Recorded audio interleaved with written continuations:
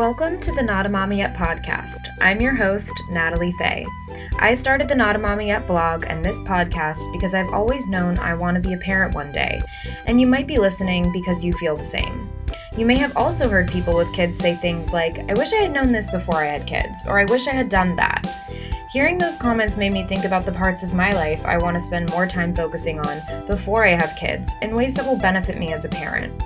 So I started a list of people who can teach me about health, money, relationships, psychology, and more, and started interviewing them, and this podcast was born. Whether you plan to have kids or not, I think you'll find something interesting in this podcast for you. I hope you enjoy, subscribe, and maybe even share it with a friend. Thank you so much for listening.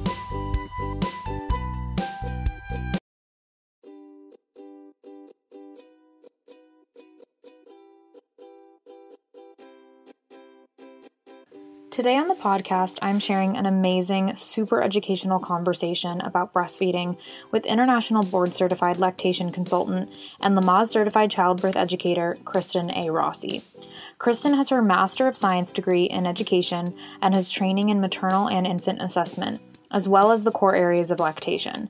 She was one of the lactation consultants at her local hospital and worked on the maternity floor for over 7 years before shifting her energy towards building her private practice. In addition to working with both in and out patients, Kristen has been trained and certified in Lamaze and has both written and facilitated a comprehensive and evidence-based childbirth education curriculum. More importantly, she is the mother of 3 children, and you'll hear more about how she became so interested in this space after the birth of her first son on this episode. We talk about so much, from preparing for breastfeeding even before birth, the benefits of skin-to-skin after birth, a baby's first feed, physiological scenarios that might impact breastfeeding, the truth behind lactation cookies, and how to increase milk supply naturally.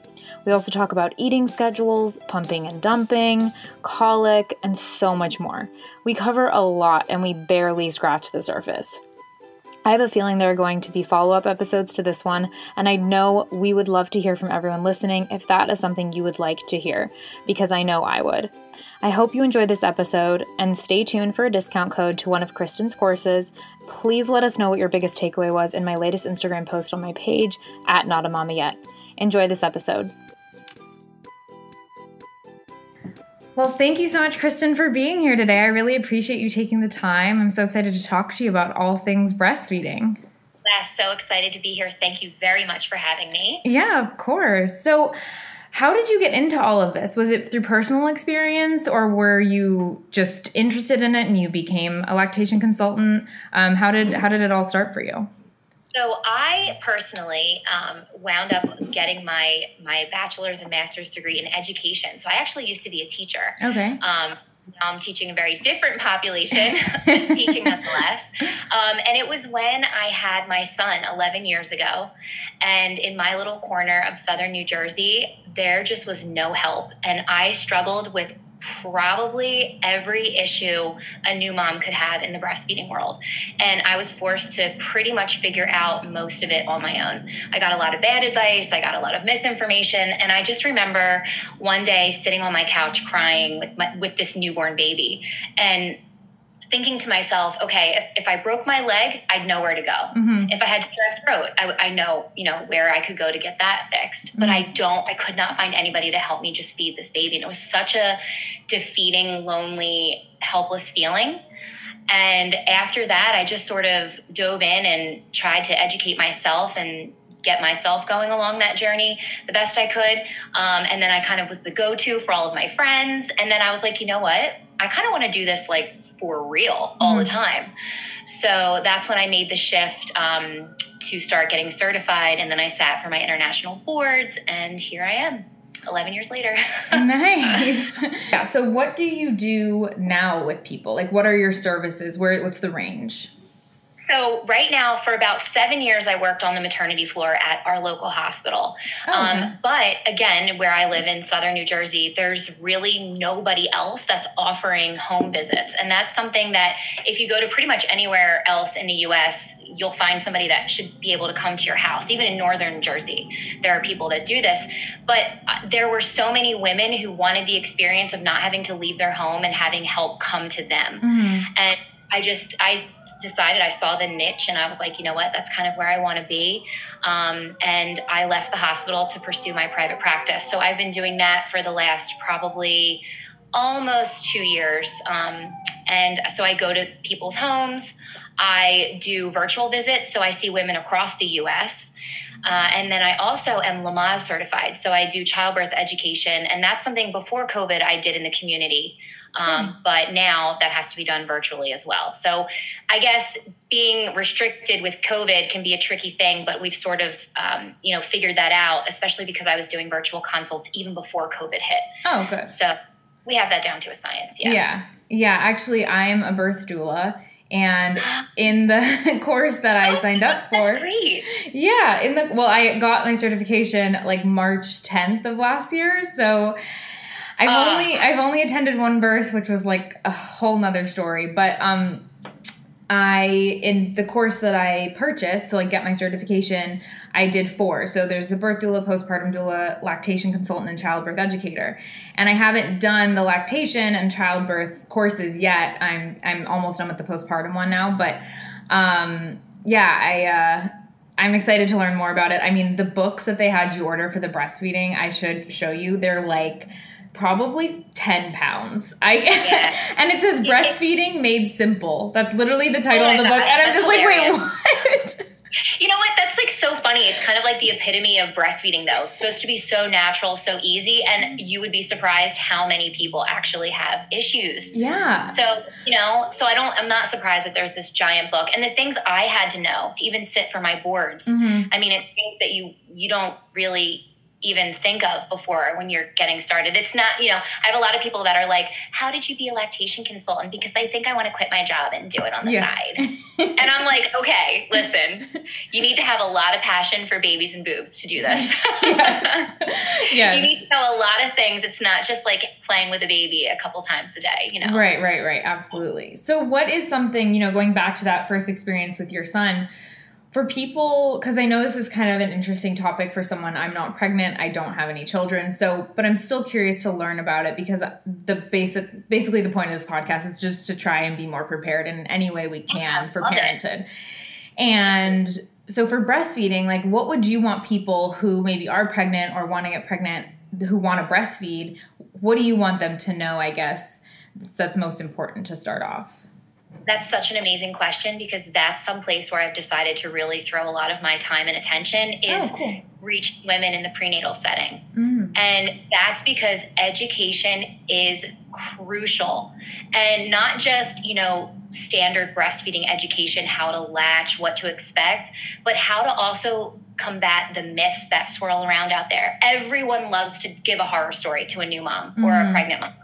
And there are so many myths swirling around in the world of breastfeeding that can just make a new mother anxious, nervous, assume from the start that things aren't going to work. Mm-hmm.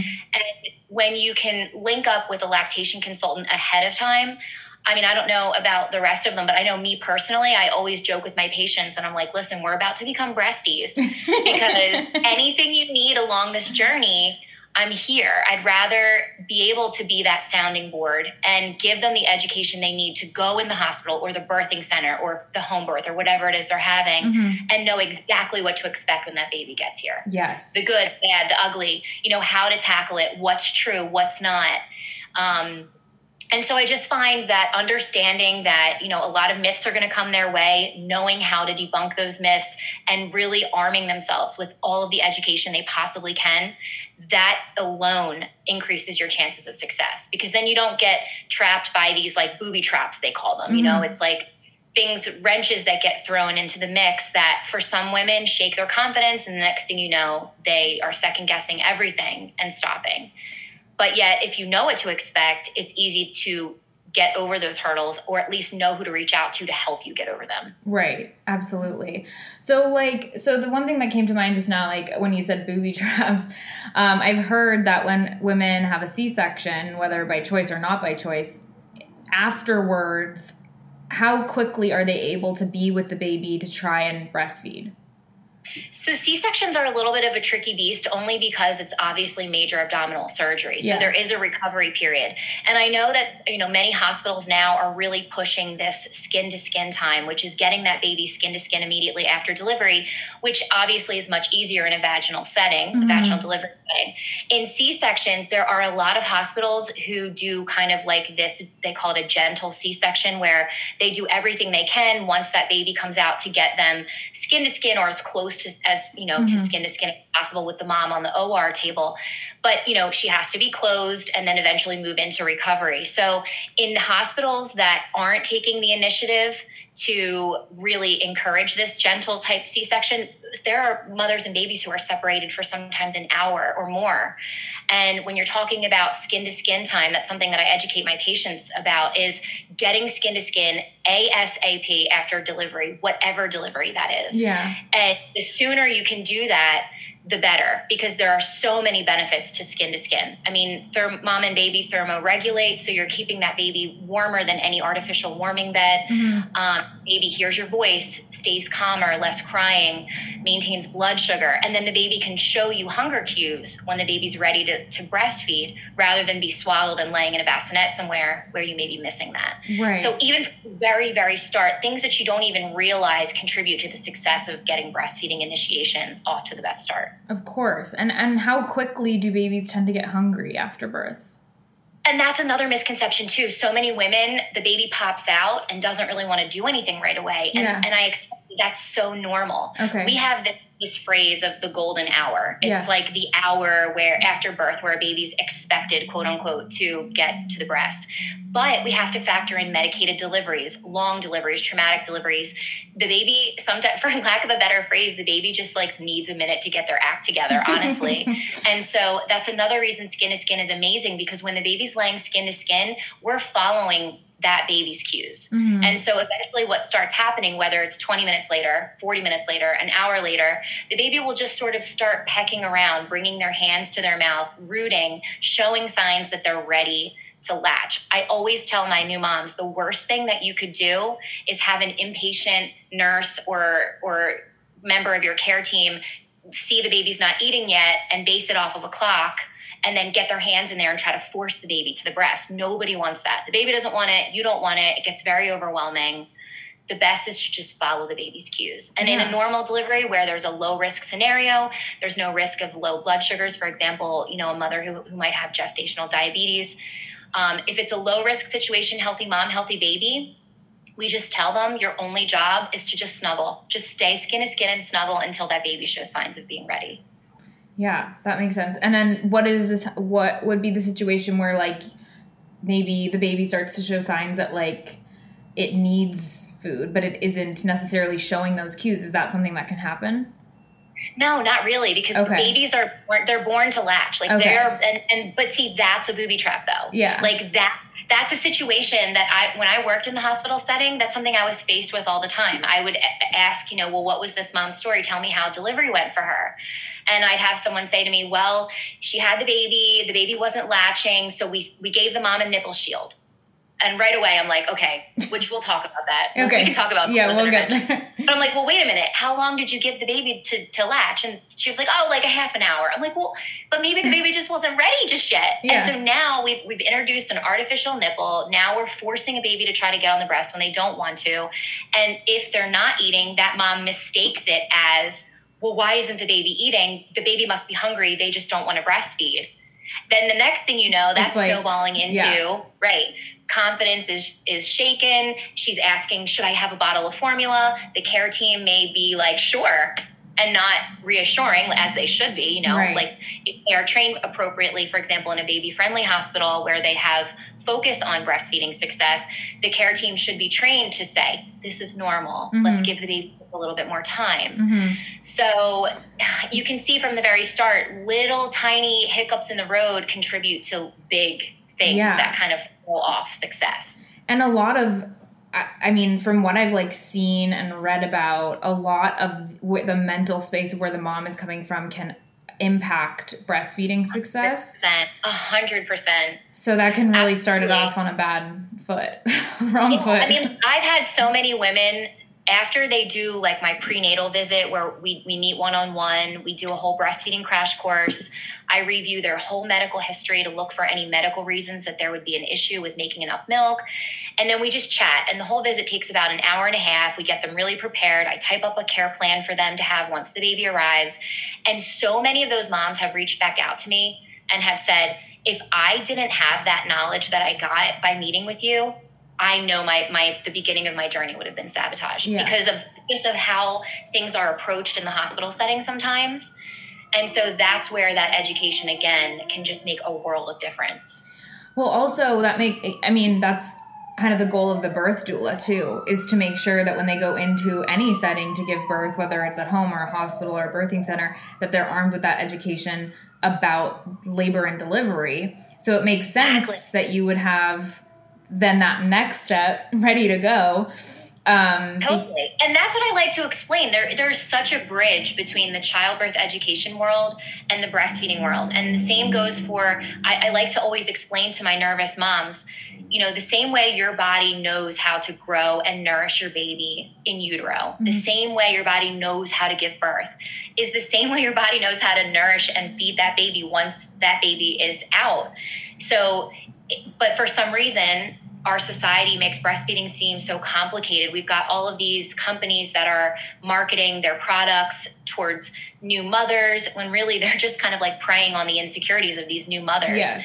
And so just understanding that, of course, there are scenarios where a woman may struggle, very, very fewer than people think. But generally speaking, in a healthy scenario, your body's going to be able to do exactly what it needs to do for that baby, both pregnant and also when that baby is finally here. So what are those scenarios? Because that's what I'm curious about, like if it is less common and if kind of you are armed with this education and let's say you have healthy mom, healthy baby, what would be a scenario where still something isn't quite connecting there?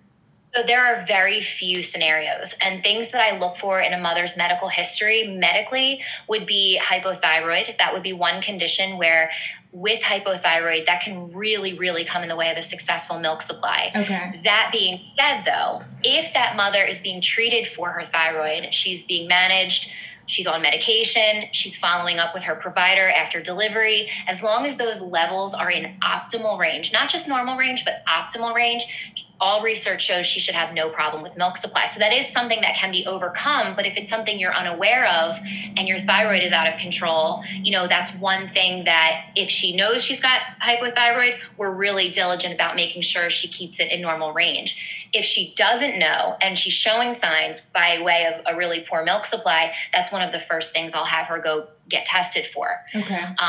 So that's one thing. Polycystic ovarian syndrome, which is very common these days, I feel, with women, but it's really only about a third of these women that struggle with milk supply, and that can be from a number of different issues. PCOS is a very difficult condition simply because there's so many different moving parts in PCOS, and some women have some symptoms, whereas other PCOSers don't.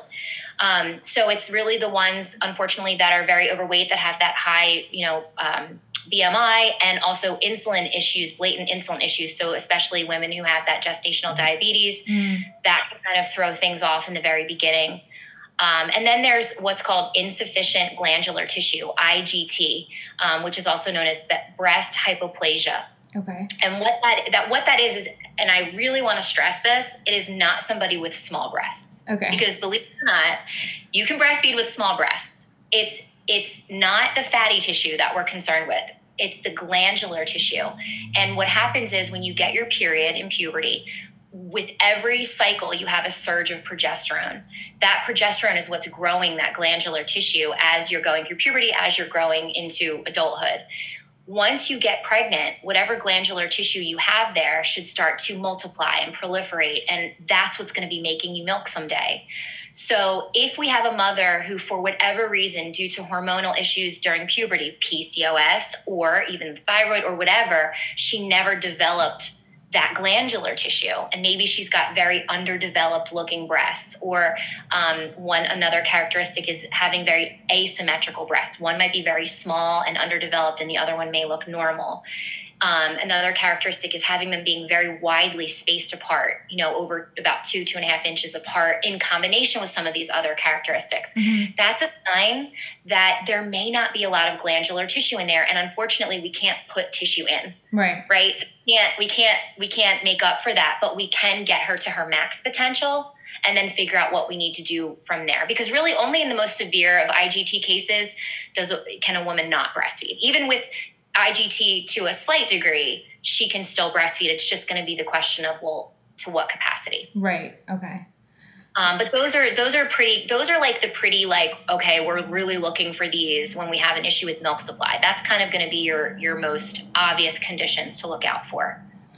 Okay. That's good to know. That's interesting. And then before, like, how there's all these brands of like cookies and lactation bars and all the foods and stuff. Yes.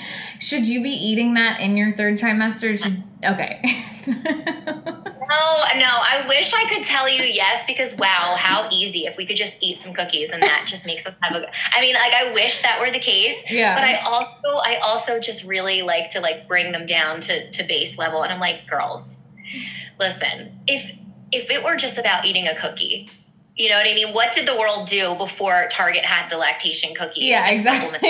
You know what I mean? Yeah. So you have to go back to physiology, the physiology of how milk is created. Mm-hmm. It's very supply-demand concept. The more you stimulate, the more you make. The less you stimulate, the less you make. So if I have a mom call me and say, my milk supply is really suffering, what supplements should I use? And I'm like, well, wait, all right, tell me more about your scenario. Mm-hmm. Because I have to find out, is she hypothyroid? What's her glandular tissue like? How many times is she stimulating the breast? Could this be just an easy fix of maybe working 1 or 2 more pump sessions into her day? Okay. But she said to me, well, I work 12 hours, so I'm gone from the baby 12 hours a day, and I'm only pumping twice.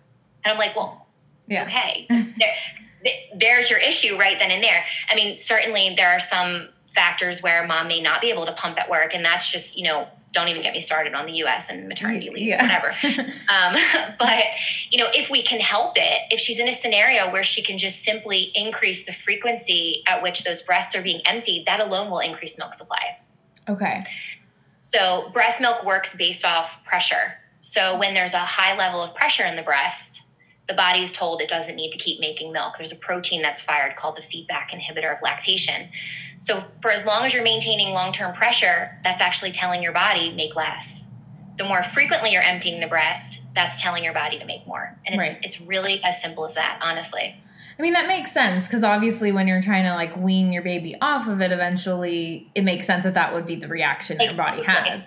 Yeah. So, but then how quickly, I guess, is milk being produced? Because, you see some women who after birth, like when they're like, my milk came in and their boobs look like huge.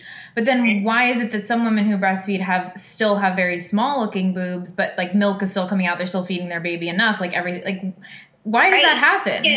Because it's so wild. It has nothing to do, again, you try to like break the connection between big breasts and milk making. Okay. Because a woman could have big, giant breasts, but just have a lot of adipose tissue, like fatty tissue. Yeah. And that breasts are primarily fatty tissue.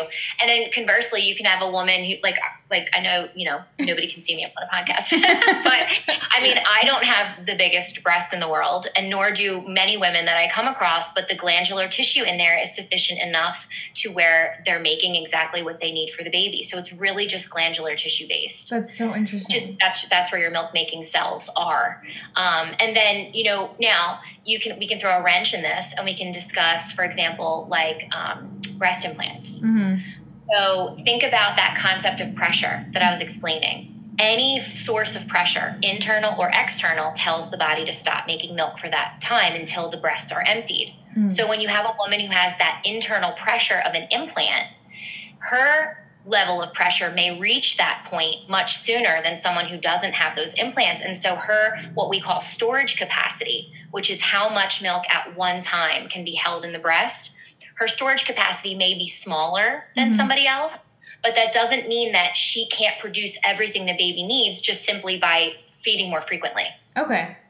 I mean, so let's just use the example of saying like, maybe a woman without those implants can hold a total of like 5 ounces at one time. Mm-hmm. Let's say this mom can only hold a total of, I don't know, 2.5 or Mm-hmm. whatever. That mom just may need to eat more, feed the baby more frequently Mm-hmm. than a mother who doesn't have that smaller storage capacity. And you'll just figure that out as you go. Like that's something Yeah, that's something that once the baby's here, we learn their nursing personality. Mm-hmm. We look for the indicators of sufficient intake. So we're looking to make sure that the baby's meeting all of those milestones to show us that they're getting everything they need. Mm-hmm. And if everything looks good, then everything's going well. Okay.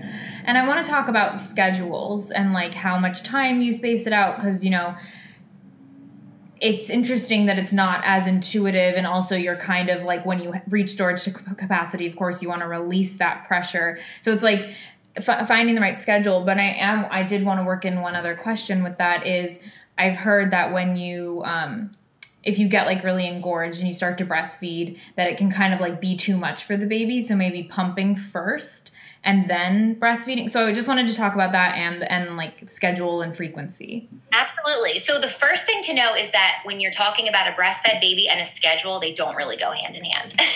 So okay. I often tell moms, like when you're thinking, if they're that type A personality that wants that schedule, I'm like, you really have to kind of just expect the unexpected, because we're not feeding by way of a bottle, which means we're not seeing the amount of ounces that's going into a baby. So there's no way to know they're getting everything they need unless we're allowing them to what we call breastfeed on demand, which is basically telling the mom that their baby's ready, whether it be showing hunger cues or, understanding that babies roughly in the beginning do eat about every 2 to 3 hours. Okay. So the rule of thumb is make sure your baby is eating 8 to 12 times in 24 hours. Now, for a mom who has high anxiety and who will panic if the 2 to 3 hour mark hits and that baby doesn't want anything to do with eating, I say, listen, it's okay. Just offer. If the baby eats, great. If they don't, that's okay too. You just have to keep in mind that, as long as in a 24-hour day, you're getting 8 to 12 feedings, wherever they're falling, it's okay. Yeah. So tracking that, right. And then the other component was, what was the other thing that you asked about me? About pumping before feeding, so it's not like such Right. So if you're walking around full in between feeds, that means that your supply is superseding the baby's demand. So what we want essentially is supply demand to be equal. Okay. We want your supply to match the baby's demand. So the way we do that is we get away from cookie cutter advice. For example, it used to be old school advice to say, time the baby at the breast, 15 minutes on one side, 15 minutes on the other. The problem with that is, what if we have a woman who makes a lot of milk? That baby may only need one breast per feeding. Okay. And we really want to make sure they're emptying one breast before switching to the other side, simply because things like fat tends to come more towards the end of a feeding. So if we're cutting that baby off just because the clock is saying so, but we still have a breast filled with milk, that there's components of that breast milk that baby isn't getting. Okay. So what you then do is that would be an instance, though, where you've got a mom who's got these full breasts that could potentially be making it to be too much. The baby's choking, gagging, milk is kind of spraying everywhere, because you're telling your body in that moment to be making way more than it needs to be. So you're just constantly in this full engorged state, and then the baby does have a hard time with that. When you can dial that back a little and get supply demand to kind of match, then the baby has a much easier time, because your breasts aren't always in that full state. Right. And of course, there are some mothers who have what's called a forceful ejection reflex, which is where when that letdown occurs, that milk is spraying. Yeah. And newborn babies sometimes struggle with that. Yeah. They'll choke, they'll gag, but then there's measures we can put into place to help her. So, reclining while eating so that milk is traveling up and the baby's on top of that feed, rather than having the baby be in a laying down position and having that milk going right down their throat. Yeah. That's one way. Another way is catching your letdown when, some women feel letdowns, some women don't. Either one is fine. But if they feel it, they feel that pins and needles sensation. I always say, unlatch the baby, hold a burp cloth to your breast, have that forceful letdown into the burp cloth for about 15, 20 seconds. Yeah. And then when you're doing that, you can get the baby back to the breast without, any difficulty. That milk ejection is over and the baby does okay. Okay. Yeah, that makes sense. Yeah, the different positions, I'm sure, are something that you go through with them. Oh, yeah, absolutely. Absolutely. Position. I mean, that's another thing too, though, where it's hard to wrap your head around it when the baby's not here. Right.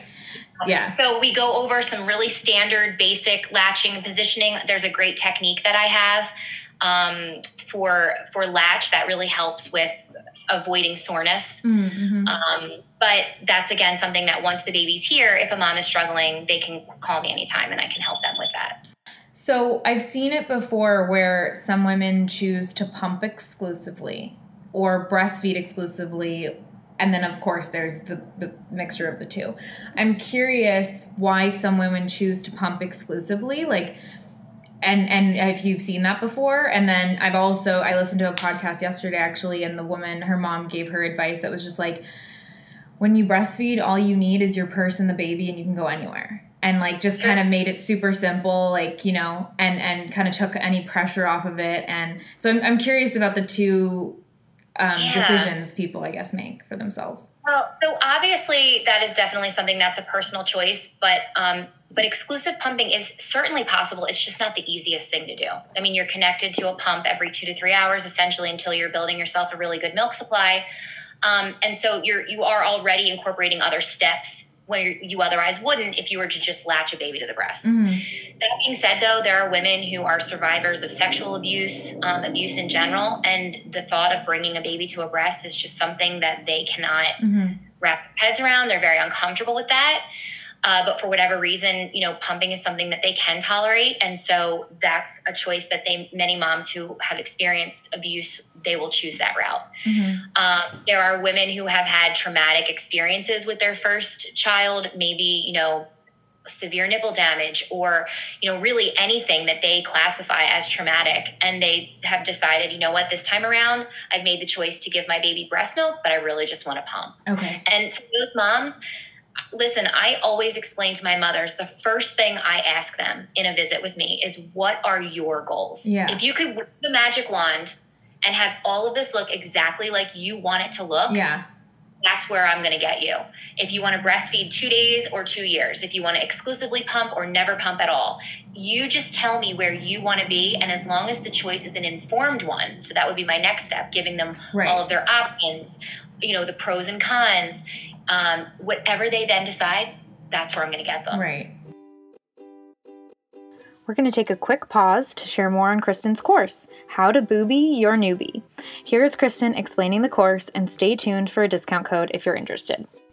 So for everybody who is listening to this amazing podcast that I have absolutely fallen in love with, I wanted to offer 10% off of my online e-course, How to Booby Your Newbie, a breastfeeding crash course for success. It's a course that covers everything from getting prepared all the way through what to expect in the newborn period, all the way through breastfeeding through the first 6 months and beyond, troubleshooting issues, anything that might come your way. And it's a great option to take this course in the comfort of your own home at your own pace if a one-on-one visit is not something you're interested in. Of course, I do offer one-on-one consults both in the prenatal setting to get you ready to breastfeed, and then also once the baby's here to troubleshoot any issues you might be having, all done on a telehealth platform, one-on-one, HIPAA compliant, privacy protected.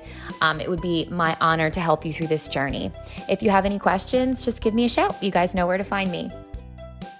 Sounds amazing. Thank you so much, Kristen, for sharing this. If you guys are interested, head to the link in the podcast notes on this episode, and when you're checking out, where it asks you if you have a coupon code, go ahead and enter MAMA Podcast. That's MAMAPODCAST in all caps for 10% off of your purchase. I know I'll be signing up for this course right now just because I'm in the middle of studying the subject, and if you happen to know anyone who is pregnant and wants to breastfeed, this could also be a great gift. Again, that's 10% off if you enter the discount code MAMA Podcast at checkout. Okay, back to the episode. So, exclusive pumping, I wouldn't say it happens. If I were to look at my patient population as a whole, there aren't that many. But it is possible. It's absolutely possible. And it's just a little bit more difficult. And could it also just be because they want the partner to be involved in the feedings more than they would be if it was just breastfeeding?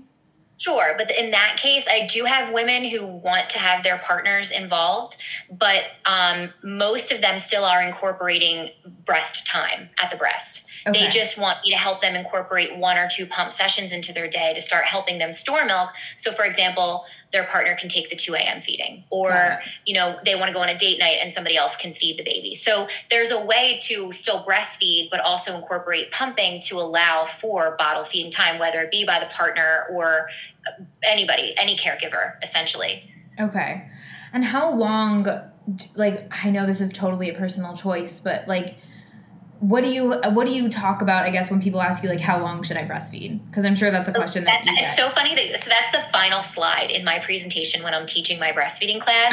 and I joke because the title is, how long should I breastfeed? And I always say to them when we get to that slide, that is not a question I can answer for you. Yeah. All I can say to you, all I can tell you is what is recommended. Okay. So what is recommended presently by the Academy of Pediatrics, the American Academy of Pediatrics, is to breastfeed exclusively to 6 months. Now, that includes breast milk by bottle. So an exclusively breastfed baby, we should really be calling it, an exclusively breast milk fed baby, because it doesn't matter the modality. Mm-hmm. It's just breast milk in general to 6 months. Mm-hmm. At that point, solid food gets introduced. So now solid food is going to be complementary to the breast milk diet, all the way up to the age of 1. At the age of 1, you can do whatever you want. You can stop breastfeeding. You can switch to cow's milk. You can switch to almond milk. You can switch to no milk. Mm-hmm. Primary mode of nutrition up to the age of 1 has to be breast milk and or formula. Okay. So whatever you decide to do after that point, is totally up to you. Okay. That's good to know. So then what about the myth? I'm sure you talk about this too, about pumping and dumping. I mean, I don't know if this is a myth. Yes. I love this. Because you see women who just have a baby, they're like, give me a glass of wine or whatever. How does that work? What is true and what is not true? Oh my gosh, I'm so glad you're asking. I just did a whole video on this. I did a whole TikTok video on this. Oh, really? And oh my gosh, the comments, I have to tell you, probably 99% of them were amazing. They were all women oh my gosh, I didn't know this. And this is such good news. And then of course you have the couple that are you really should just, sacrifice any drinking of anything. Yeah. And I'm well, wait a second, let me just explain how this works. Yeah. So the way that this works, alcohol moves in and out of your breast milk the same exact way at the same exact rate that it moves in and out of your blood.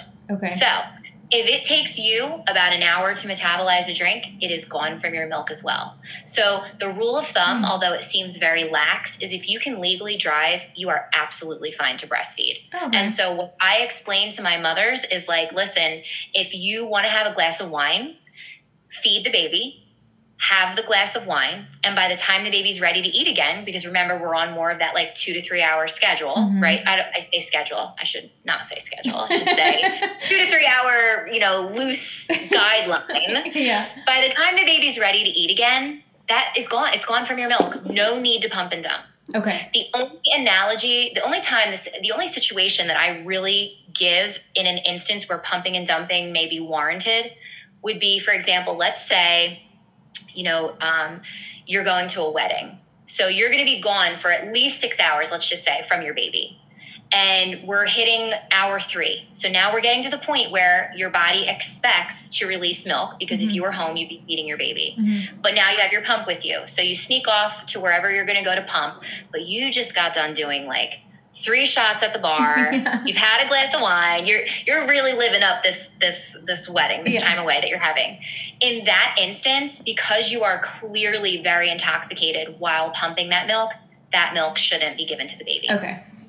And I would say pump and dump it. But honestly now, so many people are well, no, you can use it for their skin, for milk baths, for whatever. So really, you don't have to get rid of it at all. Oops, sorry. Oh, you don't have to get rid of it at all. Yeah. That's interesting. Yeah, that just reminds me of that episode of Keeping Up with the Kardashians from years ago when Kim was stealing Kourtney's milk for her psoriasis. I'm telling you, breast milk, listen, it sounds crazy, but the amount of anti-inflammatory properties, antiviral, antibacterial, soothing properties, you name it, breast milk is so crazy with what is in it and the amount of things you can do with it. I've had people put it in their baby's eyes and it fixes, it cures conjunctivitis. I mean, obviously I should put a disclaimer, speak to your physician before doing anything like that. But I mean, I can't tell you how many times I've done stuff like that and it works. It's just breast milk is a wondrous thing. It really is. That's amazing. Okay. So that's good to know. So that's always something I feel like people are just so confused about and unsure of when to do it. Now, I will say too, the other thing is that people say like, the other side of the spectrum, which is no, in my culture or whatever, we've heard that beer actually can help your milk supply. And that's a little bit of a myth too. I mean, the research that what I was taught when I was trained is that only that like deep, dark, like European beer that you're going to get in Europe can have just a little bit of a positive effect. But generally speaking, I don't want women to think that any alcohol consumption is going to help supply. Okay. It definitely is not. And in fact, you have to think too, if you're really, really intoxicated, well, you shouldn't be holding your baby in that case anyway. Yeah. But when you're intoxicated, obviously your sensory are numbed, dulled, right? So when you have a mom who needs to feel the sensation of her nipples being stretched, which is what the nerve endings pick up on to tell the body to release milk, we can have that response delayed if she's in a state of being really intoxicated and kind of numb. Mm-hmm. So that's something to consider as well. But again, generally speaking, a drink or two in moderation is absolutely fine while breastfeeding. So, as you said that like lactation cookies and all of that stuff is not necessary, but are there diet and nutrition tips that you share with your clients that can help the quality of the milk? So that's a great question. Believe it or not, human milk is made the same all the time. Just like cow's milk is made a certain way, deer milk is made a certain way. I mean, human milk is made a certain way. And there are very few things that you can alter in your milk by way of oral intake. Vitamin D is one of those things. Okay. So we always want to make sure that mom is on her prenatal vitamin still, or a vitamin of some sort, simply because your breast milk will take from your body before it goes without. Mm-hmm. So that's why those vitamins are meant to kind of be in place to kind of help mom. Mm-hmm. And the other thing to just keep in mind is that it's essential to be hydrated. So I always tell moms, you do not have to choke down an overabundance of water if you're really not feeling it, but you do have to make sure you're drinking to thirst and staying hydrated. As far as food goes, there's no special diet you need to have. There's nothing you need to avoid. It is absolutely a myth that you have to avoid spicy food or gassy food.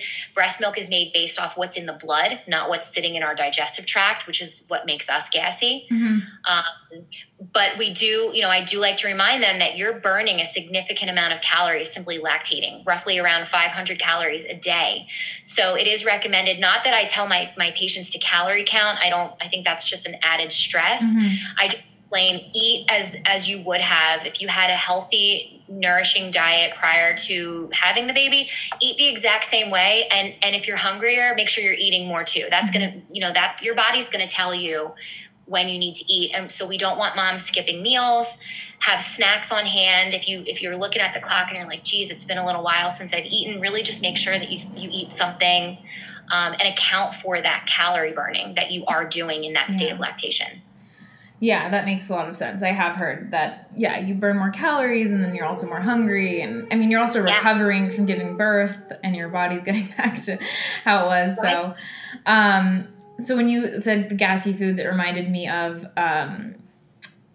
colic. I was a super colicky baby, like really, really bad. But my mom, she tried everything. She said that the La Leche League came, like, to the hospital. She had the hospital grade pump, like nothing worked. She just like couldn't breastfeed no matter how hard she tried. And it was like pretty, I think, traumatic for her. And so we were all formula fed.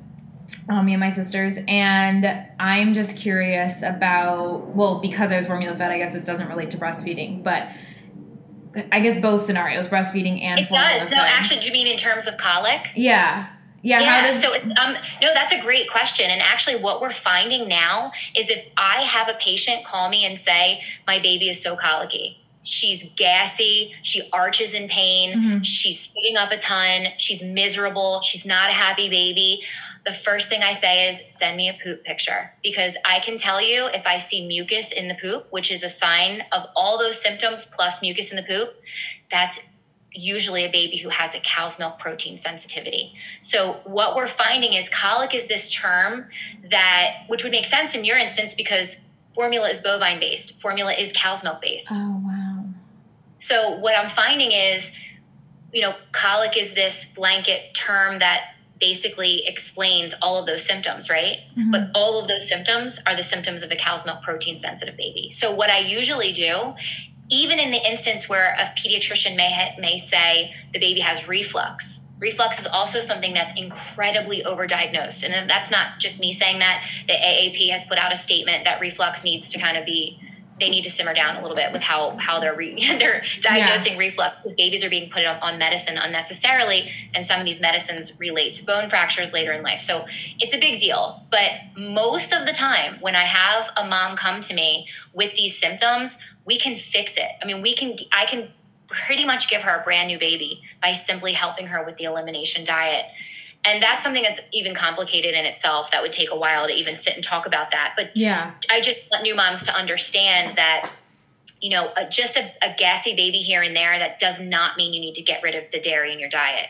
If you have a baby that's exhibiting all of those severe symptoms, plus mucus in the poop, or even flecks of blood in the mucus, those are all signs that there is a digestive irritation happening, and it is almost always the cow's milk protein that's doing it. And so when I help her truly, strictly, and effectively eliminate that cow's milk protein, she's got a brand new baby within a matter of weeks. So when you say cow's milk protein, is it in the formula, but also in what she's eating? Yes. Okay. Yeah. So when we have a mom who has a baby with a true protein sensitivity, we have to eliminate almost every instance of that cow's milk protein. I'm talking like label reading. I mean, I've had moms who could not take their prenatal vitamins or let's say basically what was happening is the baby wasn't getting better, and nobody could figure out why, because she thought she had this perfect diet. She got rid of all of the cow's milk protein.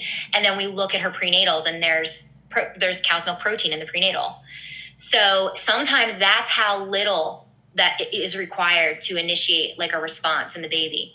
So what I do is we go through the whole, I have this amazing ditching dairy resource sheet. I basically tell her all the things she has to avoid, but I also give her some fabulous suggestions for substitutions. And I kind of just hold her hand through it. And then within a matter of a few weeks, we have a different baby. And that's another thing to understand too, is even in the most strict of an elimination diet, it still takes a really long time for this to work through everybody's system. So, again, we may have a pediatrician who's not terribly knowledgeable all he says to her is take out dairy, good luck, and come back in a week and let me know how things are going. Doesn't tell her how strict she needs to be. And 1 week is also not enough time. So now she's back in the office and he's like, doesn't know what to do. So now the ped is like, all right, let's start taking out wheat or eggs or, peanuts. And so many times I've had moms come to me on this crazy elimination diet. And I'm like, whoa, let's first make sure you are doing the cow's milk protein right to begin with. Yeah. And then go from there. And the other kicker, the little wrench that I'll throw into this, is that the same way we can make baby formula, infant formula out of soy, is the same way that soy protein very closely resembles the cow's milk protein. And so a lot of moms who have this, it goes hand in hand with soy. So if they're doing cow's milk but not soy, and the baby's not getting better, soy is the very next thing that should be suggested. I personally have moms take out both right away. Yeah. Because I would never want her to go 3 weeks into it on this elimination diet, come to find out we need to eliminate soy too, which most of the time is necessary. And it feels like she's starting all over again. Right. So that's something to factor in. Okay. So yeah, I cut out dairy like 7 years ago. I don't eat it at all. So theoretically, would I be able to avoid colic, or could it still? Probably. Okay. So that's pretty much the cause of colic. Well, I wouldn't say that there's like a formal statement out there that says colic is a cow's milk protein sensitive baby, but I can tell you that's what it's starting. I mean, to me, in my experience, that's what it appears to be. I mean, like I said, if I had a mom that comes to me with a baby who's exhibiting colic symptoms and we've ruled out everything else, it is usually the cow's milk protein sensitivity. So that's different than just a baby being gassy. Not eating soy though. Do you like, are a lot of your substitutes soy based? Probably. I don't know. It's like coconut milk, yogurt, almond milk, like perfect. that kind of stuff. Yeah, I try to stay away from soy anyway, but I definitely probably will get better reading ingredient labels when I'm pregnant. And so when a baby's just kind of like gassy, that's, colic is very different. It's more extreme. Definitely. Yeah. I mean, and listen, there are different levels of sensitivity. So some moms who have a baby who maybe isn't exhibiting these crazy severe symptoms, and maybe they don't have a baby who would be classified as miserable or colicky, but they have a baby that is overly gassy and spitting up a little bit more. Sometimes I'll say, like, just go light on the dairy and see if that helps. And sometimes it is enough to help the quality of things. And that's the farthest they have to go with it. But most of the time when they're coming to me because they are frustrated and things are severe. Yeah. And so usually most of the time for me, I'm working with moms in a full cow's milk soy protein elimination. Got it. Okay, cool. Well, there's so many more questions I want to ask you, but there's just one more that I think we have time for. Fine. No, as many as you need. So I would just like to know, for women who are just like, I don't want to breastfeed. Right. That's it. Like, how do you, like, would they still need your coaching, to kind of like work through that? Or do they just not breastfeed? Like, how does that work? No, usually. So that's usually something that the nurses will tackle in the hospital setting if they are if they have a hospital delivery. Part of discharge instructions, you're either going to talk to a mom who's incorporating breastfeeding when she goes home upon discharge, or you're talking to a mom who is not. And a lot of that advice and the instructions, the discharge care instructions, are given by the nurse taking care of that mom. So in the hospital setting, when we had a patient who was exclusively formula feeding, I didn't even play a part in her day, unless she asked to see me for whatever reason, if she had questions or whatever. But it's not like I would go and harass her if she came in saying, I never want to breastfeed a day in this experience, then we stay away. We certainly respect that. Absolutely. Right. But measures of drying up your milk are the same across the board, really, whether you're doing it for the first time immediately after you have a baby, or if there's an emergency and you need to dry up. I just, for example, had a mom who was diagnosed with MS, and the experimental medication that she's needing to be on is absolutely not compatible with breastfeeding. And so she needed to dry up very quickly. And so the steps are pretty much the same. It is avoid stimulation. It used to be a practice to bind the breast tightly. We do not recommend that now because that puts you at risk of mastitis and plugged ducts. So we don't want that. We also don't want you to use heat. So cold is going to kind of be your best friend, because a lot of that going on is an inflammation. And so heat will aggravate that, stimulate that, and that's not what we want. So cold compresses are going to work well. That age-old myth, this is one of the age-old myths I can buy into because so many women swear by it, and that's just the cabbage leaves and changing them out when they become wilted. That's something that women find to be very, very helpful. And then even in tricky situations where I have a mom who's really ready to be done wherever she is in her journey, and it's taking a while, sometimes even taking Sudafed. For whatever reason, the pseudoephedrine is a drying agent. And so that can help as a last resort for a mom who really wants to dry up but isn't really having success or has to do it really quickly. Interesting. And the cabbage leaves can be used too for mastitis, right? It can, but honestly, that's not necessarily the first mode of treatment. Believe it or not, what mastitis is when the milk in the milk cells leak outside of the milk compartment into the surrounding tissue, and the body is like, okay, that doesn't belong there. Whoa. And so it creates an inflammatory response. And so mastitis, we used to think was always an infection, but mastitis starts off as an inflammation. So believe it or not, if we catch it early enough, mastitis can be prevented from turning into a place where antibiotics are needed if we simply take an anti-inflammatory, for example, Motrin. So any ibuprofen, Motrin, Advil, whatever, first signs of mastitis, if you're feeling achy, if you have the chills, if you have a warm red spot on the breast that is also sore, start popping Motrin around the clock, of course, with your doctor's approval. If Motrin is something you're allowed to take. But taking that anti-inflammatory around the clock in combination with warm compresses, deep hand massage while breastfeeding or while pumping, all of those things are going to help move that mastitis before ever really needing to go to any other measures, honestly. So I wouldn't say that cabbage leaves are really a popular thing amongst my patient population. Usually we can kick it with just standard measures without having to do that. Okay. Yeah. Cool. Well, this is amazing. It was so informative. I learned so much, and I know everyone. Oh my gosh, I'm so happy. That makes me happy.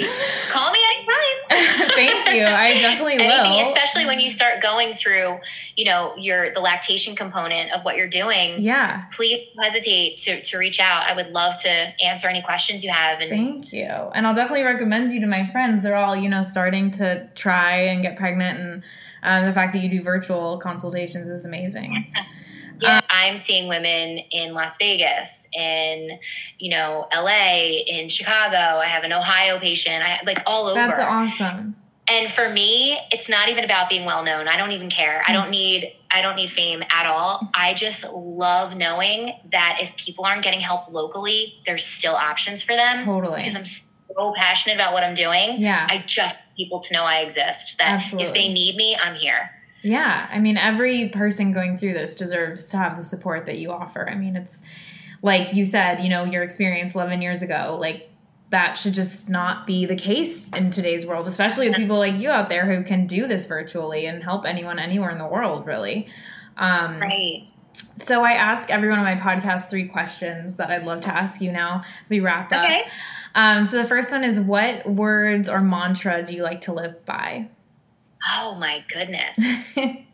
Some people have a lot, so maybe your favorite. I think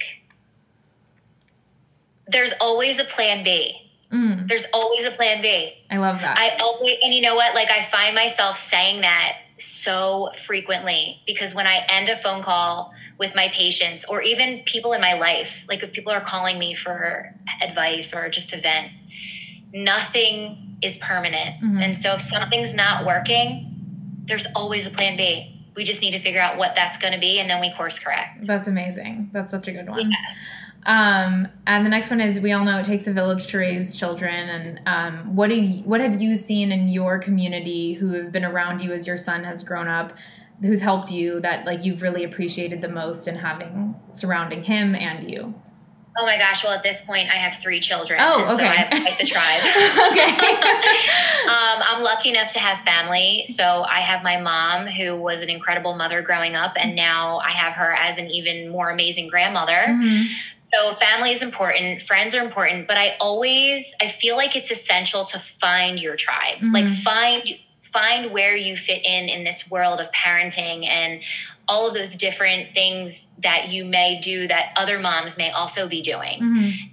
For example, I have a great yoga community where I am. One of my local yoga studios have just an incredible group of women who hold support groups for different things. And of course, obviously yoga. And it's just, you're intertwining with like-minded humans. And it just keeps you on track and keeps you sane. Yeah. Because you're bouncing things off of each other. You're like, well, this is what I'm experiencing. Who else is going through this too? And 9 times out of 10, somebody else is like, well, me too. And then you don't feel crazy. Yeah. And then you find your tribe. So it's just, that's something that when you're talking about a village, for me, it's definitely more than just family and close friends. It's people in the community too that you can bond with to help you get through this crazy time in life. Absolutely. Did you feel like that you found that after you had kids more? Yes. So? Okay. Yes. And it's crazy. One thing I brace my new moms, or my expecting moms for, is that I don't think anyone realizes how friendships can change after you have children. Because if you have kids, but your friend doesn't really understand what this looks like now, the sacrifices you're making. Maybe you have to be home by a certain time because maybe you guys feel strongly about a bedtime routine and they can't quite wrap their heads around that. Friendships can change after children come, and you start to gravitate towards people who really know your life because they're living it too. Yeah, absolutely. And not to say there's not a place for those older friendships, but it's just, things change. Yeah. They just change. Yeah. And then lastly, what qualities do you most value that you've worked to instill or you are already seeing in your children as they grow up? A hard work ethic and passion for what they're doing. Mm-hmm. That's something that I even with school, I explain to my kids, you know, your work ethic starts now, even in just school. Yeah. And how the passion that you put towards your work. And one of my most proud moments is my son didn't do great on a test. And without me having to even say anything, he went to the teacher. He's only 11. Mm-hmm. So I give him a little bit of props for being so brave. Yeah. But he went to his teacher and he said, I really don't like that I didn't get a good grade. And I really want to understand this better. Will you work with me and maybe let me retake this at some point? That's amazing. And he emailed me and I was like, okay, I'm doing something right. Maybe not everything, but I'm doing something right. That's amazing. So, yeah. What a sweetheart. And compassion. My other biggest thing is compassion. You never know another person's struggles unless you're walking in their shoes, and maybe you never will, but trying to understand and having that sense of empathy and compassion. Absolutely. I'm just an empath by nature. Yeah. So, you know, and my kids, well, 2 of the 3 are too. My other one's a little bit of a wild card, but yeah, so we have to work a little harder with him, but just having compassion, empathy, understanding everybody's walking a different journey and just being compassionate about what that looks like for each person. Nice. That's amazing. I love that. Well, where can people find you? So you can find me you can find me pretty much anywhere. You can find me on Instagram. Mm-hmm. I'll include all the links too. So what's that? I'll include all the links to everything as well. Oh, perfect. Yeah. Instagram, Facebook. My website is www.krlactation.com. But if you're going to include all those links, then I probably don't even have to say them. But if somebody is local to Southern New Jersey, then I am happy to come hang out. I'll come to you. We can get you on the right path and just get you where you want to be. But I just can't stress enough how I can do pretty much everything virtually as well. Even, and something we didn't get to really touch upon, but like tongue tie, things like that. Oh yeah. Even though that's something that, of course, an in-person assessment is a little bit more thorough because my fingers are the ones that's doing the assessment. Mm-hmm. It doesn't mean that I can't help you from afar. And in fact, all of my virtual patients who have a suspected tie, I'll send them instructions on how to get a good assessment while somebody else takes a picture so they can send them to me. So I can at least get my eyes on there. And then I have great, great, great resources throughout the U.S. for preferred providers that I know will be able to handle it for them. Okay, that's great. So rather than just go to some random person who may or may not do a great job with an assessment or a revision. So tongue tie is a specialty that I feel very strongly about, and so that's something that I'm able to help even if not local. Okay. Amazing. Well, thank you so much. We may have to do a part 2 or an Instagram live or something. I would love to do a part 3, 4, 5, 6. I feel like this, anything you need, you let me know. Clearly, this is my passion. So thank you. Yeah. I mean, based on that 10, 15 pound book out there, I'm sure we only scratched the surface. Oh my gosh. You're going to do so great with all of it though. And it's so amazing to have people like you in the community because we need more of it. We just need more of it. I mean, you're amazing. The more people, the better. Oh, thank you. Well, thank you so much, Kristen. Have a great rest of your day. Thank you. You too. So if you're like me, not only do I want Kristen to be my mentor and friend, I will 1000% be calling her in my 3rd trimester whenever that time comes so she can guide me through this journey seamlessly. I'd love to hear from you and what you thought about this episode. Do you want to learn more? Should we do an Instagram live? Let me know. Direct message me on Instagram. Follow Kristen on all the platforms too. You can find those links in the show notes. And as always, please leave a review and rate this show if you're enjoying these episodes. It would mean the world to me. Thank you so much for listening. Have a wonderful day.